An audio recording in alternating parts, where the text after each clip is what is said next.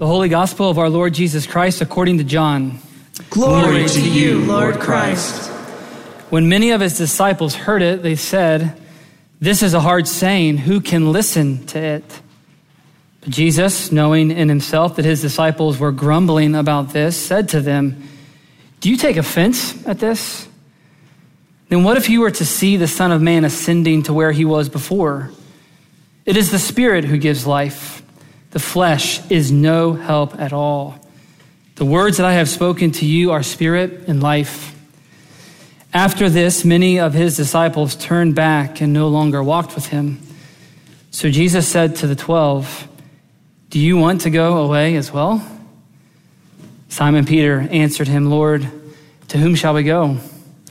You have the words of eternal life, and we have believed and have come to know that you are the Holy One of God." The Gospel of the Lord. Praise be to you, Lord Christ.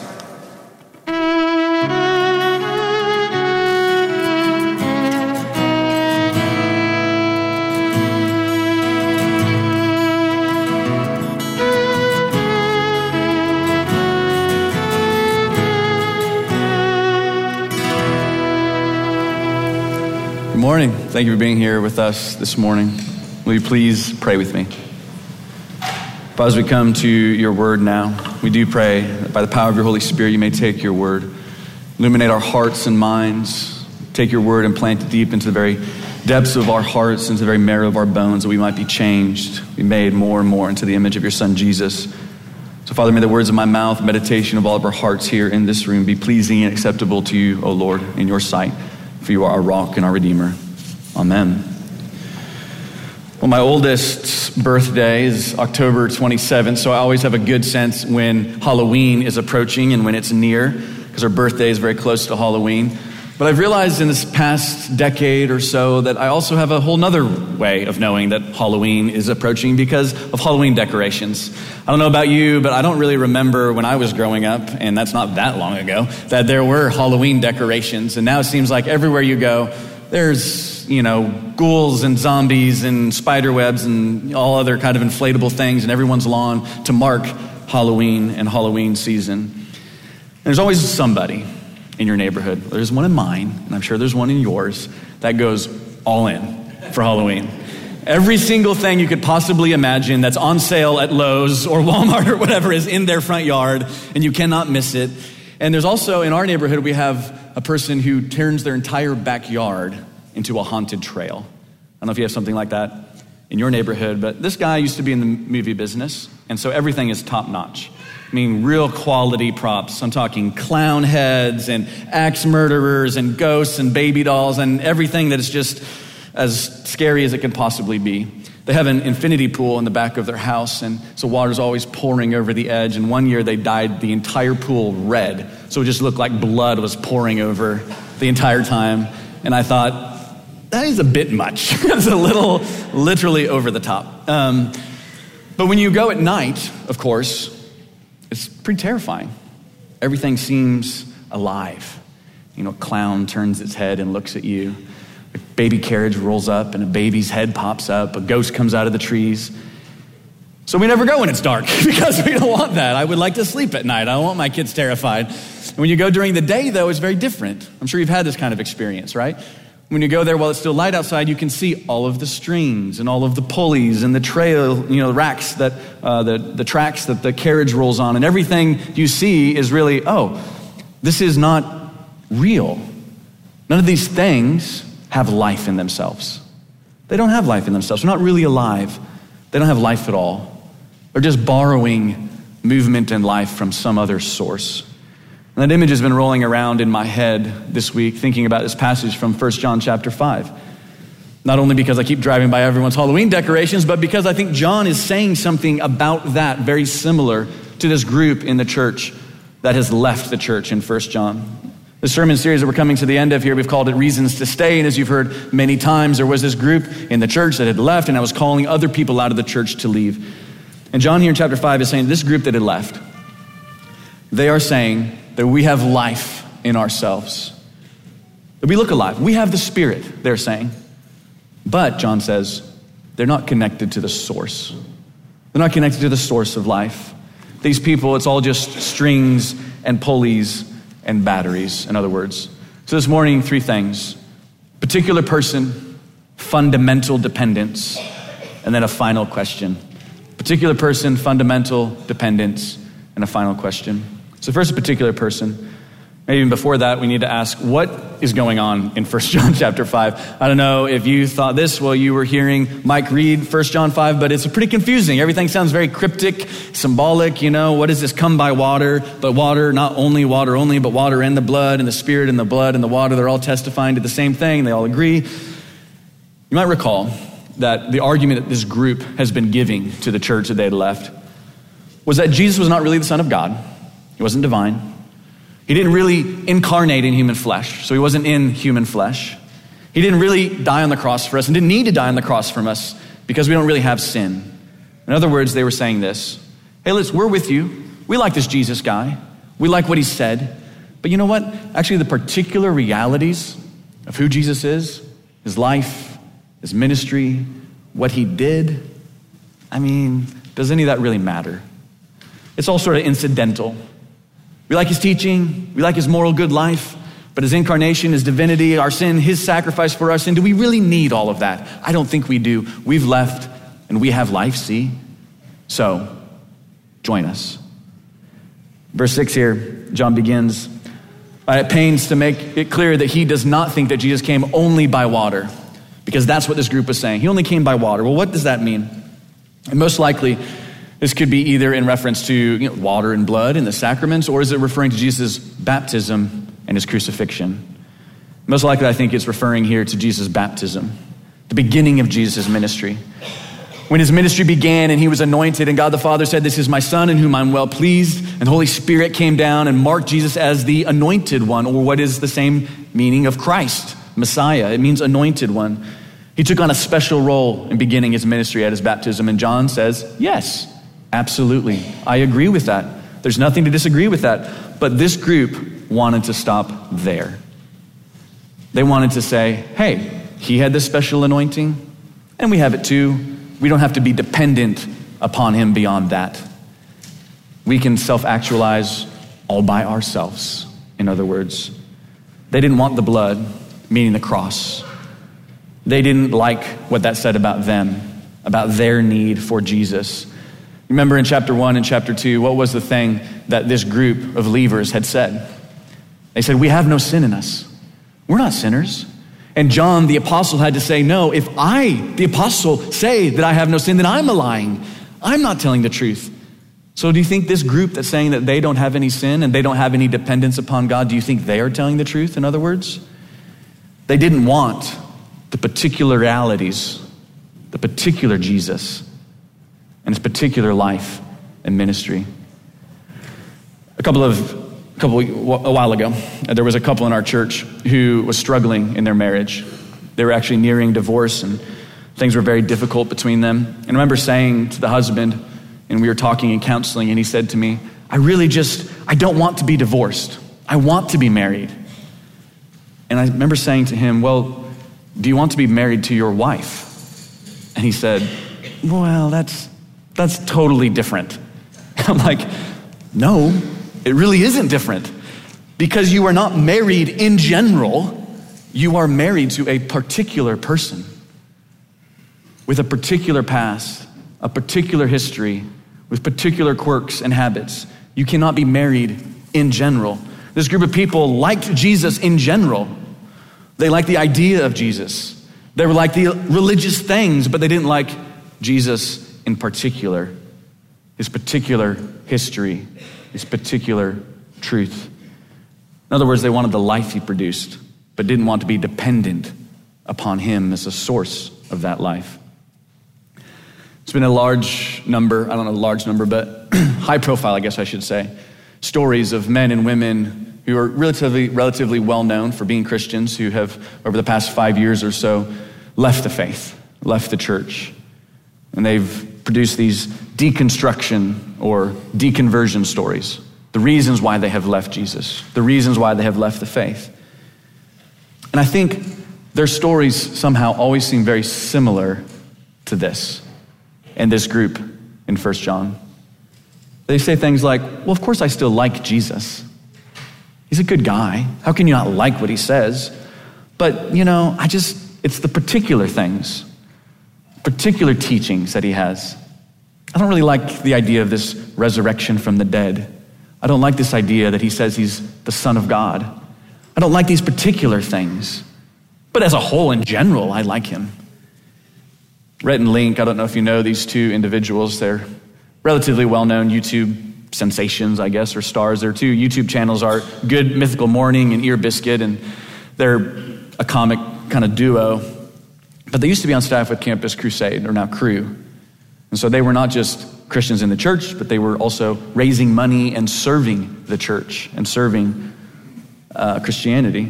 Well, about a year ago or so, they both left the faith, or many years before that, but they posted to their different YouTube channels their deconversion, deconstruction stories. And one of the guys said this in their stories: if I don't have to believe this, then why would I? If I don't have to believe this, then why would I? And there's a very strange, interesting assumption behind the first part of that phrase, which is this: if I have all of the good things of this life, if I have all of the moral teaching, if I have all of everything that I think is right and good about life, but it's not really connected to Jesus, then why do I have to believe in Jesus? This is essentially what he's saying. If truth and beauty in life all exist beyond God or before God, if all these moral things I believe about how to hold on to life, how to treat other people, that power doesn't make right, that kids should be taken care of, that you don't kill people, if all that doesn't come from Jesus or come from Christianity, then why do I need to even have to believe it at all? It must be pre-existent before Jesus. There is life, in other words, in ourselves, not life in God. I wish these guys had read Tom Holland's book, Dominion. I don't know if you're familiar with it. Tom Holland is a historian. As far as I can tell, he's not a Christian. But his book argues that Christianity and Jesus Christ and the teachings of Christianity, the particular truths, have actually fundamentally changed the world. Certainly Western civilization, but also the entire world. So much so that people don't realize that the things that they assume about the world today, what's morally right, what's ethically right, what's good, all of those categories didn't exist in the way that we understand them today before the spread of Christianity and the good news of Jesus Christ.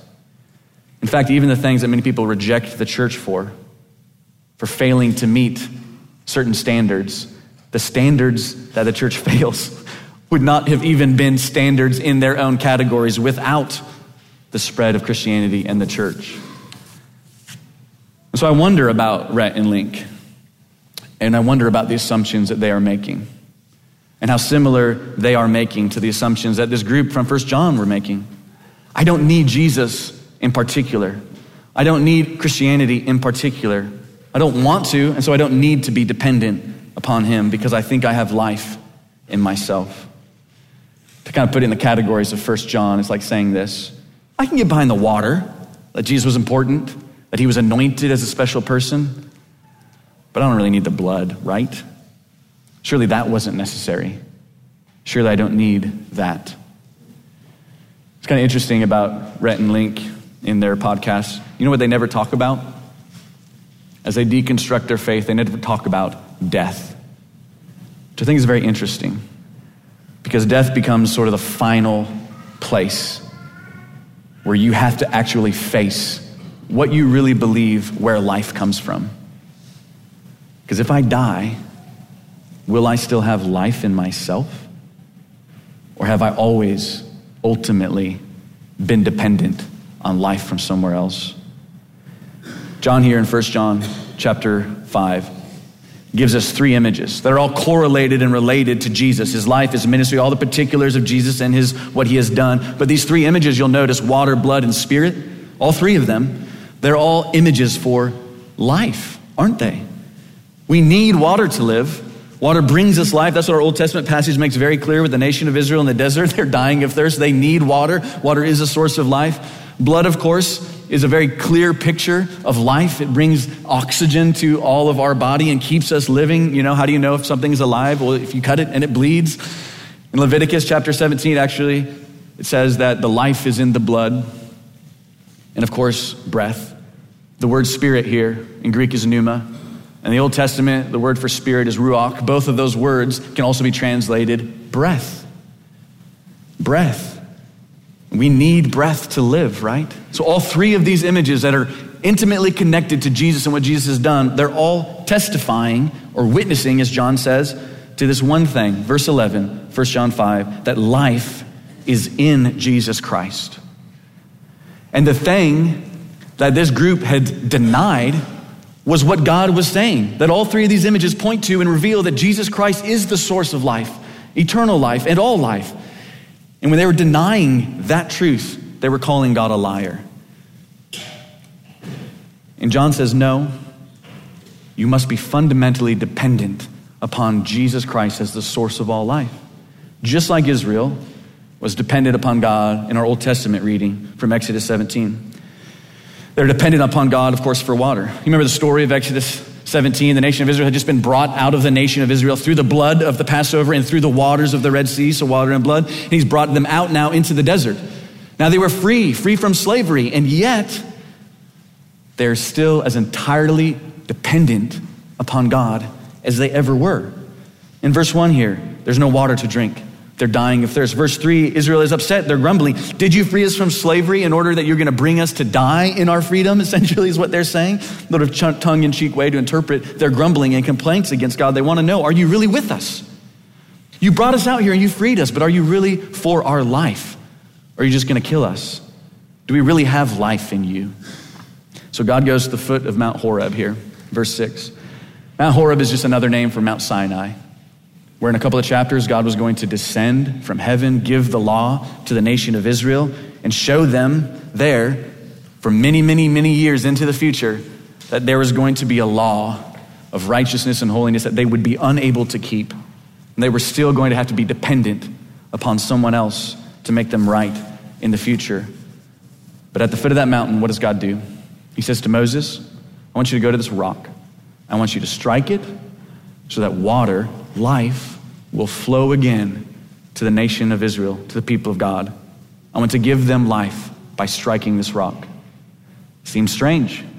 Seems like kind of a bizarre situation. If God asked me to do that, I'd probably be like, what are you talking about? That doesn't make sense. I'm not going to do that. But obviously here there's a symbolic picture that God was communicating to the nation of Israel for the future and to us today. In 1 Corinthians chapter 10, Paul picks up on it. He says, that rock in the desert spiritually represented who? Well, Jesus. He was the rock struck in the desert so that life could flow again to the nation of Israel. That was the picture for Israel, that they had to be dependent upon God for life. And that is why John says Jesus must come by blood, that the rock had to be struck in order for the life of God's presence, the Holy Spirit to flow to the people of God. Our sin, in other words, has to be dealt with if God is going to come into our presence and that we might be connected to the source of life. Because if it isn't, and God's holiness shows up in our life, it's like light coming into darkness. What happens to darkness? It gets obliterated. It disappears, right? We can't fix our sin. Israel couldn't make water show up in the desert. We can't make our way back to God. We can't make our way right with God because we do not have life in ourselves. So Christ was struck upon the cross under the curse of our own sin, of your sin, of my sin, so that the Holy Spirit, the very breath and presence of God, might flow to God's people, to you and to me, to show us, unlike the lie that the nation of Israel was believing, that God actually is with us at the greatest cost to himself, to be with us, to connect us to life and to give us life. He came to bring his very presence, which is eternal life itself, to us. And that leads us then to a final question. It's the one that Peter asks here in John, our gospel reading in John chapter 6. Peter says, after hearing all these hard things that Jesus had said, and all these disciples that were kind of on the fringe listening to Jesus talk right after the feeding of the 5,000. They all hear that, and Jesus says some very stunning claims, and they all say, I can't handle this, and they leave. And Jesus turns to his disciples and he says, are you going to leave too? And what does Peter say here? Where else are we going to go, Lord? You have the words of eternal life. You are the Holy One of God. Very similar to what John says in 1 John chapter 5. Peter is saying, you are the particular person. You are the only place to go for eternal life. Where else can we go? That was Peter's rhetorical question. Obvious answer is nowhere else. But is that your rhetorical question? Do you believe that? Are you connected to the source of life? Are you going to Jesus? 1 John 6, John makes some pretty stunning claims, the ones that make everybody leave. But everything he says there are actually in line with everything John says in 1 John 5. It's not printed in your gospel reading because it's a long section. But before our reading, Jesus says, unless you eat the flesh of the Son of Man, referring to himself, and drink his blood, you have no life in you. Verse 57 of chapter 6, he says, as the Father sent me and I live because of the Father, so whoever feeds on me will also live because of me. Because I'm connected to the Father, the source of all life, who has life in himself. If you're connected to me, you have life in yourself. But if you don't have life. Whoever feeds on this bread, Jesus, the bread of life, will live forever. And many of the disciples hearing that said, that's hard saying. That sounds very exclusive. Sounds very particular. Everyone must be dependent upon you, like we're dependent upon bread for life, food for life. And Jesus says, yes, I am the source of life. I am the only answer to death, to sin. I am the spring of water that never runs dry, like the rock struck in the desert, pouring forth water. I am the air that breathes breath into your lungs. I can paint your soul with my blood so that it will turn you into the place where God's presence and God himself will dwell, clean, absolved from sin, covered, shame covered, truly alive. But you have to be dependent upon me like bread. You have to eat of me. All these other things, this is important to think this way. There's all these other things that we look to in life. We think you must be the source of life. You're the thing that's going to give me life and meaning and value and keep me alive. But we have to ask the question that Rhett and Link don't want to ask. Because what happens at the end? What happens if all those things that we are hoping and trusting in to make us feel alive and to make us alive perish or die or go away? Things that are all good too. The eyes of a lover, a wonderful vacation, wealth and power, close relationships with dear friends and family members. You heard Brent pray. Many people in our congregation losing a father, facing cancer, looking at death now in the face, knowing that if this chemotherapy does not work, they're going to die in a matter of months, if not years. And if that is true, then where will you go for life? If you lose all these things, can you still have life? You have to be connected to the very source of life that actually gives meaning and value and purpose to all those other things. The one who created things to be beautiful and to be meaningful, that point back to him. He's the only one that can restore as well the things that are lost to you.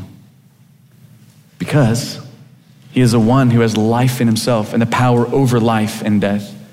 He is the only one whose particular life meant that particularly he went to the cross and then through the cross resurrected to new life again because he has life in himself.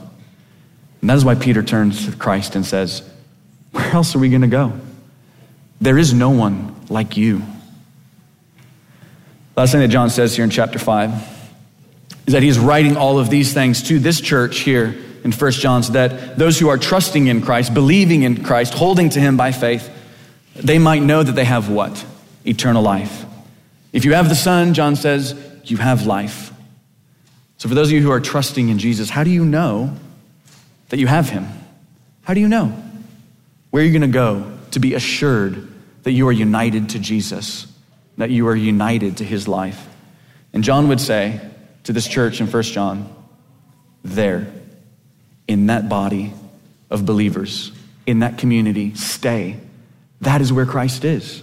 To us, he would say, here, in this church, among and connected to the body of Christ, the people of God, and the life of this body, in our songs and in our prayers, in our shared faith and trust, in your own faith and trust and dependence upon God, but also, he would say, in the water and in the blood.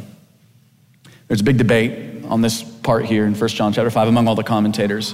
When John says the water and the blood, is he talking about Jesus' baptism and the crucifixion, the water and blood, which is obviously what I talked about earlier in the sermon, or is he talking about the water and the blood as in baptism and communion? I'm going to do a Timism right here, right? Which one? Yes. Both. Of course. John is implying both. Because in the waters of baptism, we are united to Christ's own baptism and to the Spirit. We become little anointed ones, in other words.